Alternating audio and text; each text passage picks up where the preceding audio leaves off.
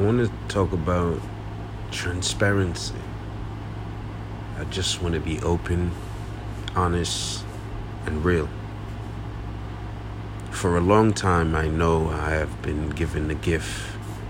For a long time, I know I was good at doing what I'm doing now.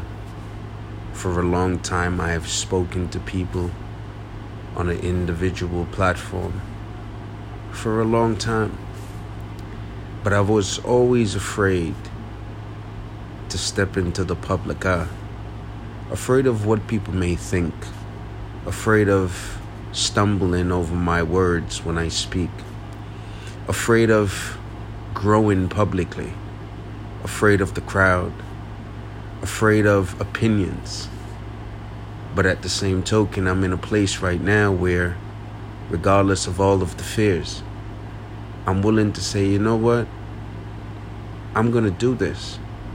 I don't know how it may come across. I don't know who it may touch. I don't know who it may reach. But sometimes we have to just step out, regardless of the fear. I used to preach that, in order for you to evolve, you have to get involved. But it was theoretical until I made it real. It was just a theory. It was good to say, but to live it is a totally different thing. And now, even with my fear, I'm not afraid. Now, I have gone from being convinced to being convicted. I've allowed myself to convince myself that I wasn't good enough. Probably, I didn't know what I was talking about.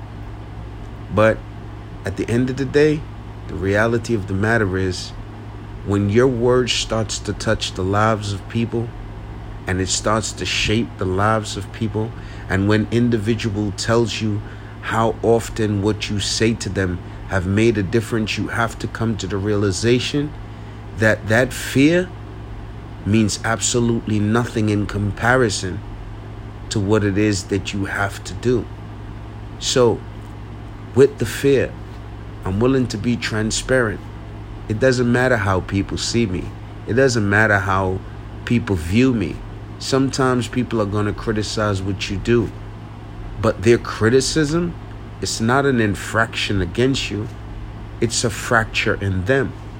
And oftentimes, people impose their perspective of themselves on you to make you feel the way they feel about themselves. So right now, in this moment of transparency, I'm going to continually to do this. And I don't know what it may become, but at least I know I have to start. And where you start is not where you're going to stay, but you have to start. You have to get it done. So whatever your heart's desire, whatever you feel you're gifted in, whatever you feel you were divinely designed to do, my word of encouragement is just do it and get it done.